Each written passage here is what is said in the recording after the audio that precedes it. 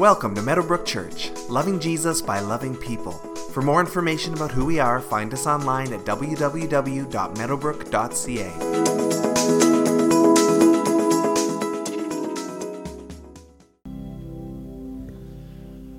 Well, this summer, for the first time, we've had a teaching intern with us, and you heard him preach last week. Ben Clausen has joined us, and Ben is a recent graduate from Tyndale University College in Toronto, and is heading for his master's degree in the fall at Acadia, which is out in Nova Scotia. And he came to us and he just said, just looking for some experience and some practice and some mentoring and teaching. Is there anything that you guys could do? So we were very impressed by that initiative, and I knew Ben. I've known Ben since I came here. He was the interim youth pastor when I first arrived, and have stayed connected while he was away at school. And as you have seen, if you heard the message or have been a part of his Bible study, he's just an exceptionally bright young man, and just is sincerely devoted to digging into the truth of God's word and sharing it with others. And so when we set this up for this summer, we agreed that he would do this Bible study before service in the summer weeks. And it's not light and fluffy stuff, by the way. This morning we were wrestling through God's goodness and justice and judgment and how does it all work together. So Ben's been leading us through some really good stuff in the Bible study. And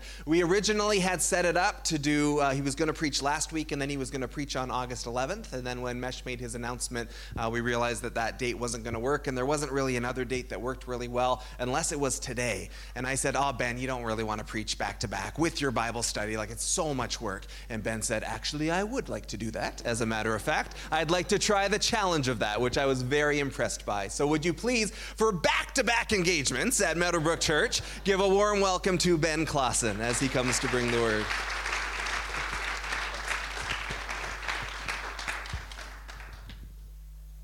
Thanks for that, Chris. Not embarrassed by that at all. Good morning. Welcome back. It's good to see that many of you have returned, knowing that I was going to be preaching again. I'm encouraged by that. Today we're going to be looking at, how do we describe it? It's probably one of the more easy books to understand, right? The book of Revelation. It's usually pretty straightforward, so might not need much from me, but we'll see what we can do. This is a book that it's been a personal interest for me probably ever since I started reading the Bible. So when I was a young lad, we'll say 10 to 12 years old, I loved reading Revelation for the symbolism and what's going on, because it just blew my little mind. I'm like, what is going on here? This is the coolest thing. Between that and the end of Job, when he starts describing the behemoth and the Leviathan, those were probably my two favorite parts to read. And honestly, right now, I have no idea what's going on in either of them. But as a kid, it was great. I'm like, oh, this is some cool stuff. So that kind of joy in Revelation turned into kind of a hesitance to read it, because it is a very weighty book. It is a very complex and difficult to understand book. So that kind of led me away from it. A couple years ago, I took a class in it, and actually one of the phrases that my professor said that stood out to me were that there is a great abundance of literature and books written on the book of Revelation, but about 90% of them are only useful for kindling. I'm like, oh man. But that's one of those things, like, if you ever find anybody who says that they understand it completely, call them a liar, because that's what they are. It's a very complicated book. There's a lot of history behind it. There are a lot of commentators that have written on everything else but Revelation. So I'm more saying this to kind of keep myself humble as we go through it, because there's a lot of complicated stuff. There's a lot of intense imagery. But kind of what we're going to focus on today is a few kind of foundational or a few kind of beginner things that will hopefully encourage all of us to read Revelation and to learn from it more. So we're going to be looking at two passages. Originally it was going to be three, but it's a lot to cover. So we're going to look at two, one of them being Revelation 1, the other one being Revelation 5. So we'll start with one. Before we get into that, just a few little things about Revelation to kind of prepare us as we dig into it. So part of the issue with Revelation is trying to define exactly what Revelation is. The title, so the word itself is the Greek word apokalypsis, which the verbal form literally means to reveal something. So revelation, to reveal, makes sense, easy enough. And that it falls into a genre of literature that was only really prevalent for a few hundred years before and after Christ, and that is apocalyptic literature. And for the most part, apocalyptic literature dealt with the question, who is Lord over the world?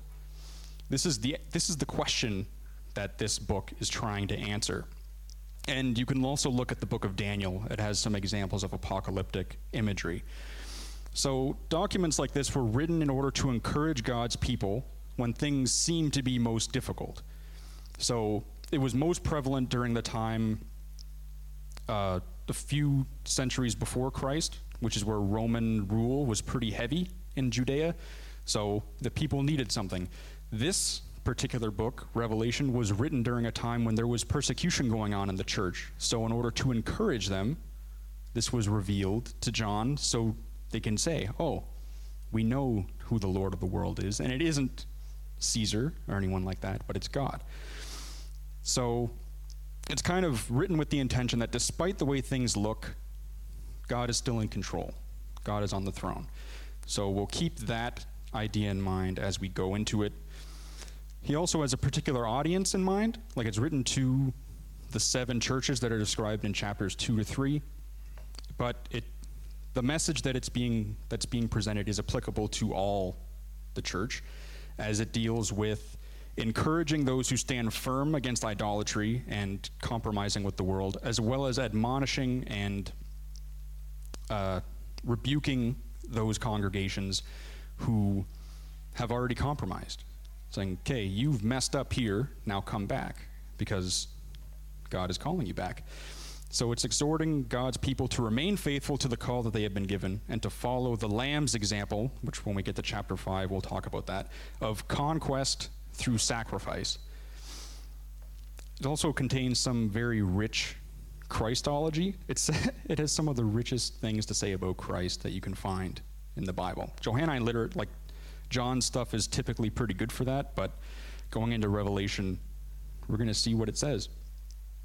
So, beginning in Revelation 1, verses 12 to 16, I turned around to see the voice that was speaking to me, and when I turned, I saw 7 golden lampstands, and among the lampstands was someone like a son of man, dressed in a robe reaching down to his feet, and with a golden sash around his chest.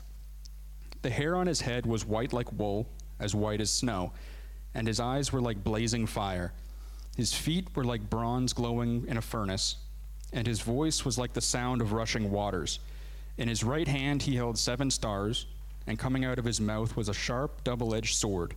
His face was like the sun shining in all its brilliance.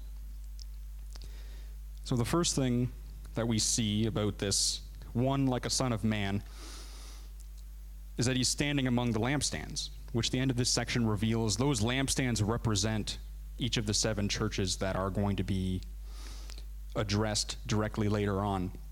And if you look at his attire, so his robe and his sash, those are Old Testament images of king and priest. But because of his role among the lampstands, you could probably make the leap that he's describing the Son of Man as a priest who's tending the lampstands, in that he is tending the church. He is constantly among his church, tending and making and encouraging it. You can also look, if you look at Daniel 7 and Daniel 10, if you have a chance, you'll notice a lot of similarities between that. In fact, the more you understand some prophetic books in the Old Testament, a lot of things in Revelation are going to start to make a little bit more sense, because John is drawing directly from those images, those descriptions used about God, to describe what he sees in Revelation. So another thing that my professor mentioned is that he spent, like for the longest time, he would only read the prophets in order to understand Revelation, because that's where all of this stuff is coming from. So the more you understand the Old Testament, the more you're going to understand Revelation. And this priestly description is combined with some interesting attributes, including hair white like wool and feet like burnished bronze. The description of the hair is actually pulled from Daniel 7's description of the Ancient of Days, which is God, the Father.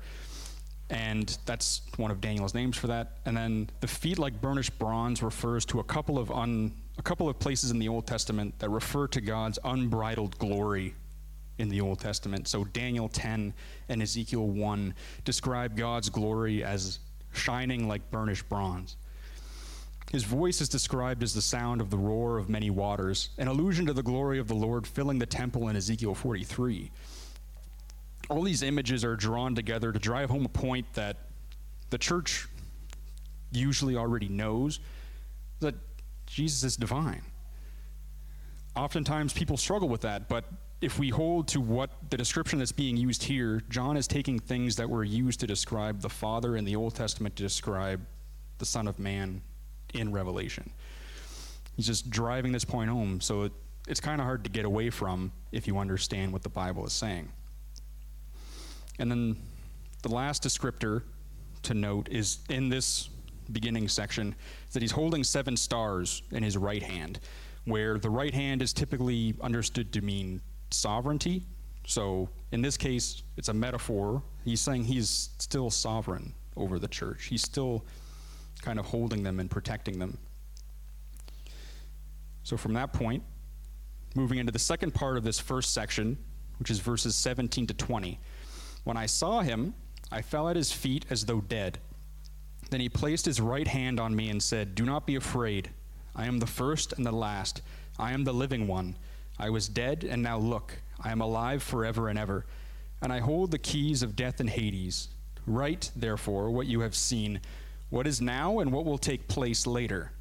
The mystery of the 7 stars that you saw in my right hand and of the 7 golden lampstands is this. The 7 stars are the angels of the 7 churches, and the 7 lampstands are the 7 churches." So in case there was any doubt as to who this was, he says he was dead, and he is alive forevermore. Kind of a giveaway that this is Jesus talking. And then we can note John's response in actually seeing Christ as he falls as though dead, which echoes just about every Old Testament prophet's encounter with the glory of God.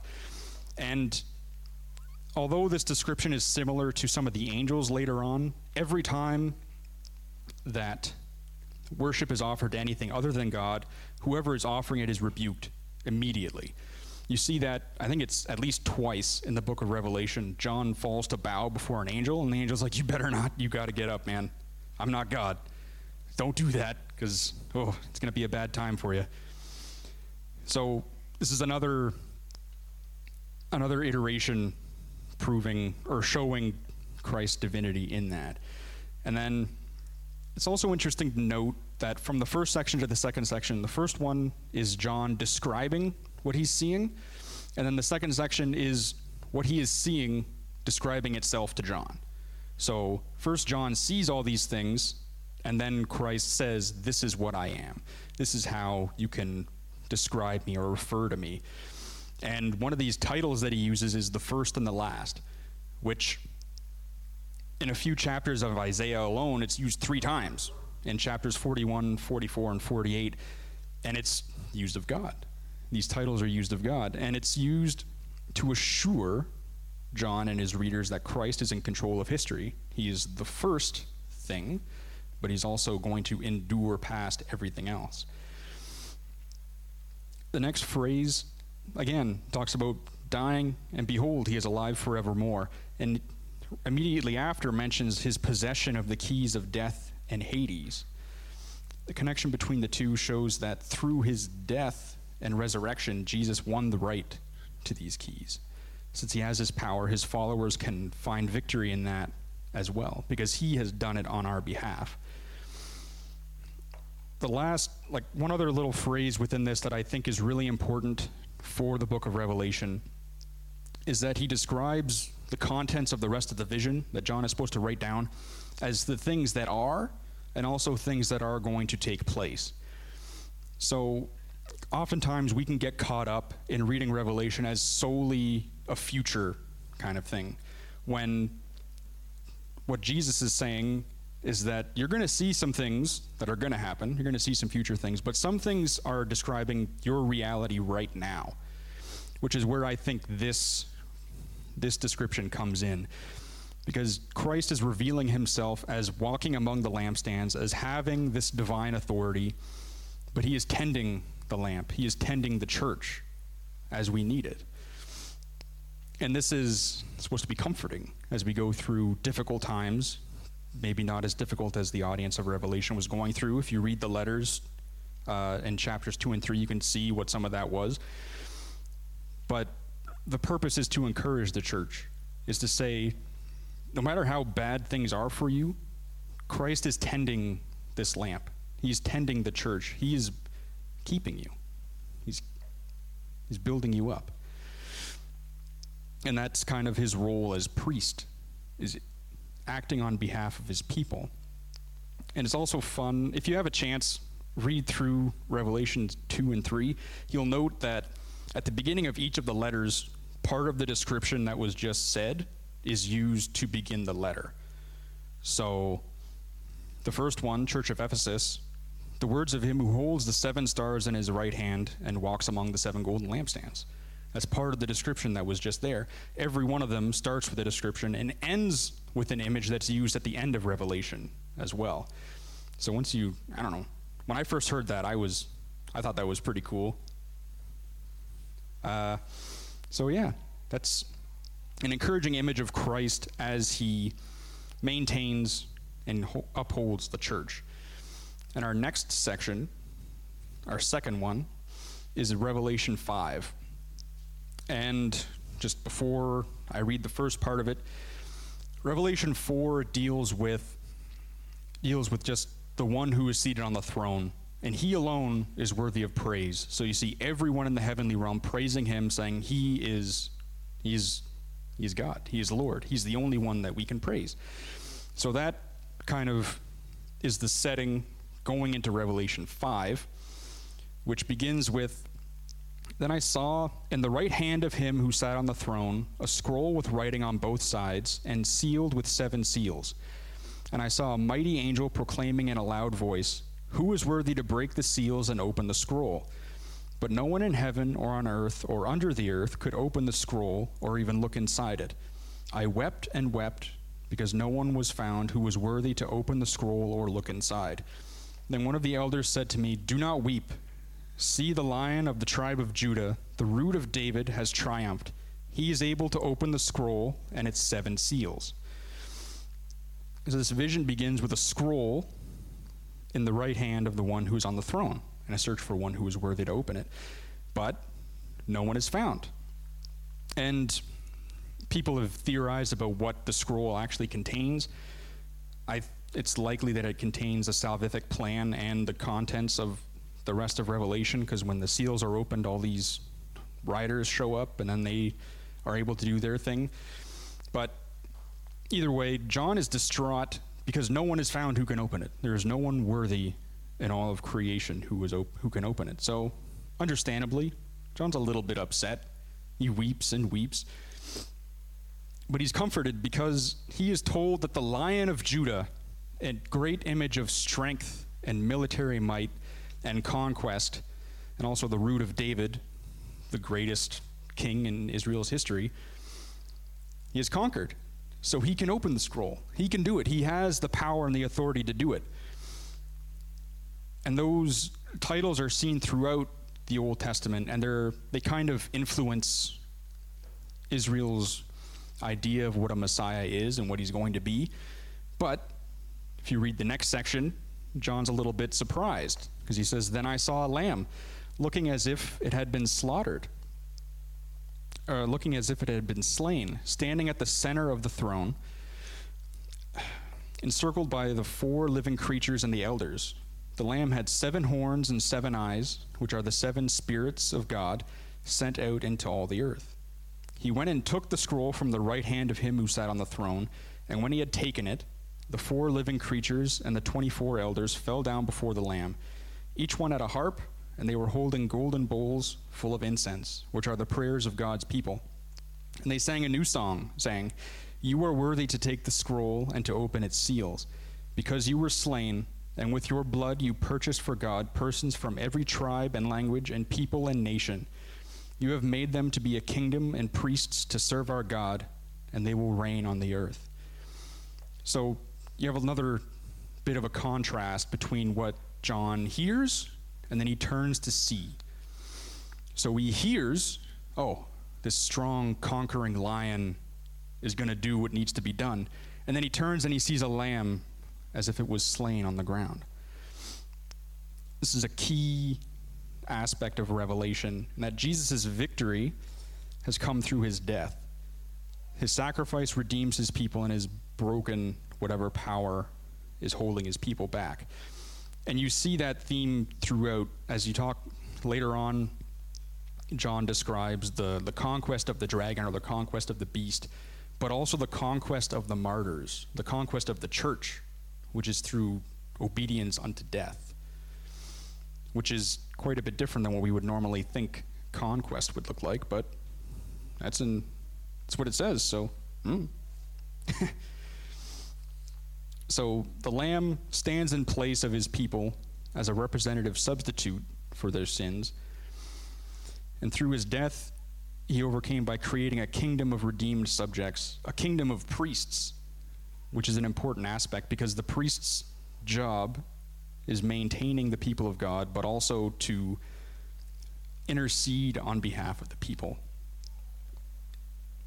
That's part of our role as the church. We're a kingdom of priests, being intermediaries between God and the people around us, which you can talk about Paul's ministry of reconciliation as connected to that, but it's kind of getting off topic.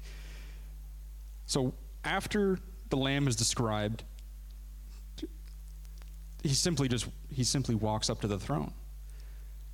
I don't know if it's proper to imagine him kind of strutting up to the throne, but he just kind of walks up, grabs he takes the scroll out of the hand of the one who's on the throne. He has the authority to do it.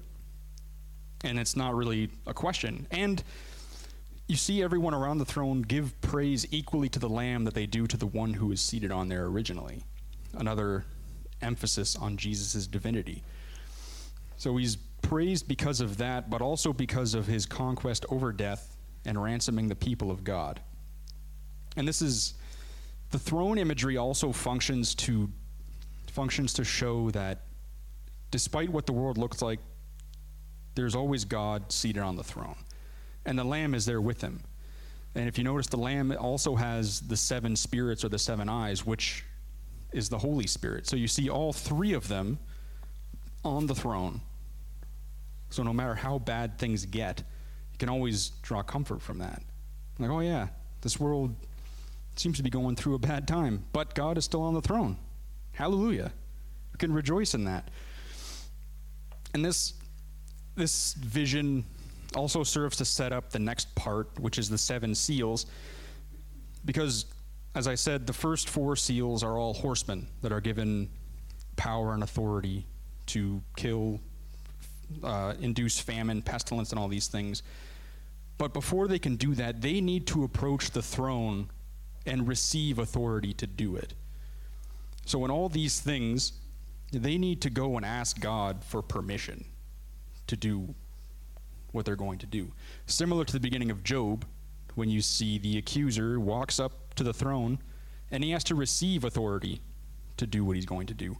All of it derives itself from God.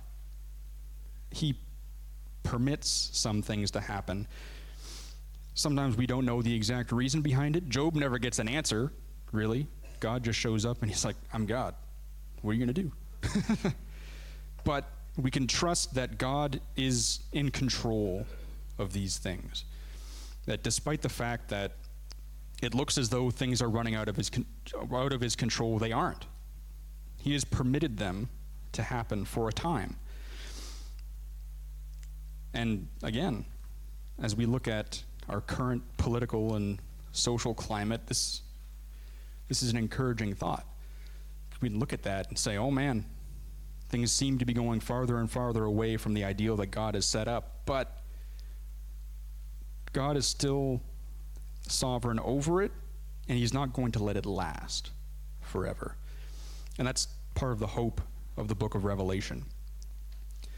Because Revelation reveals the image of the Son of Man tending the lampstands, revealing that even now Jesus is caring for his church and providing it with everything he needs. It might be possible that we can imagine he's walking among the lampstands now, and he's tending the lampstand that represents the Church of Leamington. He's present with us as we speak. And the image of the Lion and the Lamb shows that Christ's death was the deciding factor in his victory, and that he is seated on the throne. And kind of as we see a world that appears to do its best to ignore and reject God, I think we're left with two options of response, which to a varied degree are the responses of the seven churches in Revelation 2 and 3. One of these options is despair and capitulate or compromise. The second is to persevere and to conquer. The first sees the world and laments that the situation is hopeless. People are just going to keep hating God. Why bother to change anything? Maybe we should just do our own thing.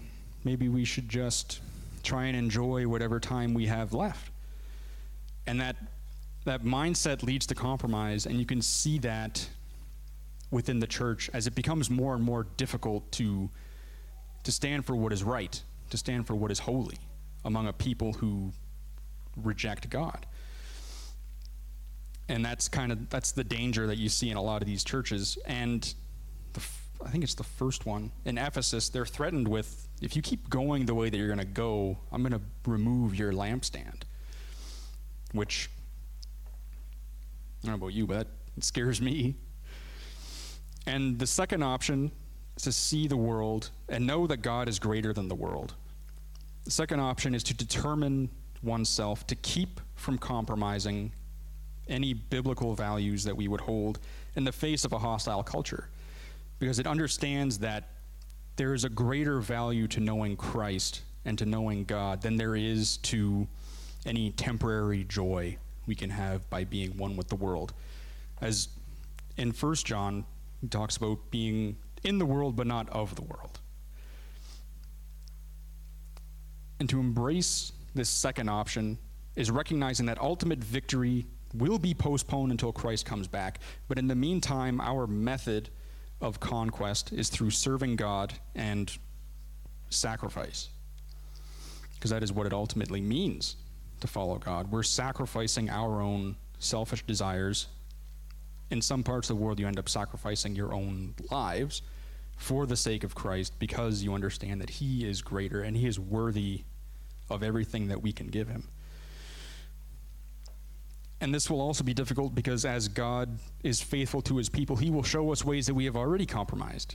I know that there are a lot of areas in my life recently that I've been shown, be like, hey, you've been compromising in this area and you haven't been ready to notice it until now, so now I'm going to show it to you. And that begins a process of growth. It turns into a process of greater development and greater faithfulness in that, as opposed to the first option, which would be like, nah, I'm fine. I don't need to turn away from that. I can keep that for now. It's kind of just popped into my head. A friend told me about a story. He was telling someone that they had a serious addiction that they were dealing with. Well, maybe not. It was an addiction. And he's like, this could be a problem. And he's like, I've given up other things for God. Let me keep this. And that's the attitude that a lot of us can have. We're like, I've done that much. But there's that one little thing that it's still a comfort to us. But God is calling us out of that. He's calling us to differentiate ourselves from the world. And the contents of Revelation implore us to embrace the second option, as it seeks to show that God and Jesus will continually uphold and support his people and eventually be victorious. Let's pray. Father, we thank you for your word. We are thankful for what you have revealed in Revelation. That you are on the throne despite appearances, that you are still in control, that we can draw comfort from that. Pray that you would strengthen us as we go forward, that we would be able to be strong against influences that would ask that we compromise in any way. I pray that you would continue to illuminate your word to us. And as we go forward, that we would reflect on you and have a greater adoration for you. Amen. As we come to the end of the book of Revelation, the apostle says, "Then I saw a new heaven and a new earth, for the first heaven and the first earth had passed away, and there was no longer any sea. I saw the holy city, the new Jerusalem, coming down out of heaven from God, prepared as a bride beautifully dressed for her husband. And I heard a loud voice from the throne saying, 'Look, God's dwelling place is now among the people, and he will dwell with them. They will be his people, and God himself will be with them and be their God. He will wipe every tear from their eyes. There will be no more death or mourning or crying or pain, for the old order of things has passed away.' He who is seated on the throne said, 'I am making everything new.' Then he said, 'Write this down, for these words are trustworthy and true.' He said, 'It is done. I am the Alpha and the Omega, the beginning and the end. To the thirsty I will give water without cost from the spring of the water of life. Those who are victorious will inherit all this, and I will be their God, and they will be my children.'" Oh, there's a good ending for us in this story. And the book of Revelation, it inspires us to the worship of God. It should inspire us to the fear of the Lord in a very good way. It inspires us to faithfulness and to dedication and to sacrifice and to perseverance. Didn't Ben do a good job setting us up? You're going to read Revelation differently now as he has set that up for us. But just all drawing back to what we will often say here is that it is all about Jesus. It is not about what we bring. It's not about what we offer. It's not about what we can accomplish. It is entirely about the one who sits on the throne and what he has done and what he is doing and what he will do. And our job is to get on board with him and what he's up to. It's not about our preferences or our will. It's about his will. And so we pray as Jesus taught us to pray, "Father, let your kingdom come and let your will be done," as we submit ourselves to following after him. Let's pray together. Father, thank you for your word. Thank you for Ben, Lord. We're going to hear more from him in the Bible study in the next few weeks, but this will be his final sermon here this summer. And so together we just bless him and pray your continued blessing over him. Continue to take him deeper, Lord God, in your word, in the understanding of who you are. Lead him by your Spirit. Bless him this fall as he heads into his studies again, Lord. Form him and shape him the way that you will, Lord. Let him be clay in your hands, Lord, as you make him into the man of God that you have called him to be. And we're just so grateful for his willingness to serve and his willingness to share this morning. Bless him, Lord, and bless us all as we go out. There is much to think about. There is much to meditate on, Lord. Holy Spirit, continue to speak to us. Continue to unpack this for us as we go about our week. And as we do, Lord, let our eyes continually be drawn back to him who sits on the throne and to the Lamb. And to him who sits on the throne and to the Lamb we say be blessing and honor and glory and power forever and ever. We worship you in Jesus' name. Amen. Amen. As we go, someone will be happy to pray with you. If you need prayer for anything, you can come on up and we'll pray for you up here. Just a reminder, we are not here next Sunday. We will be down at the lake and we will see you there. God bless you. Have a wonderful week, Meadowbrook.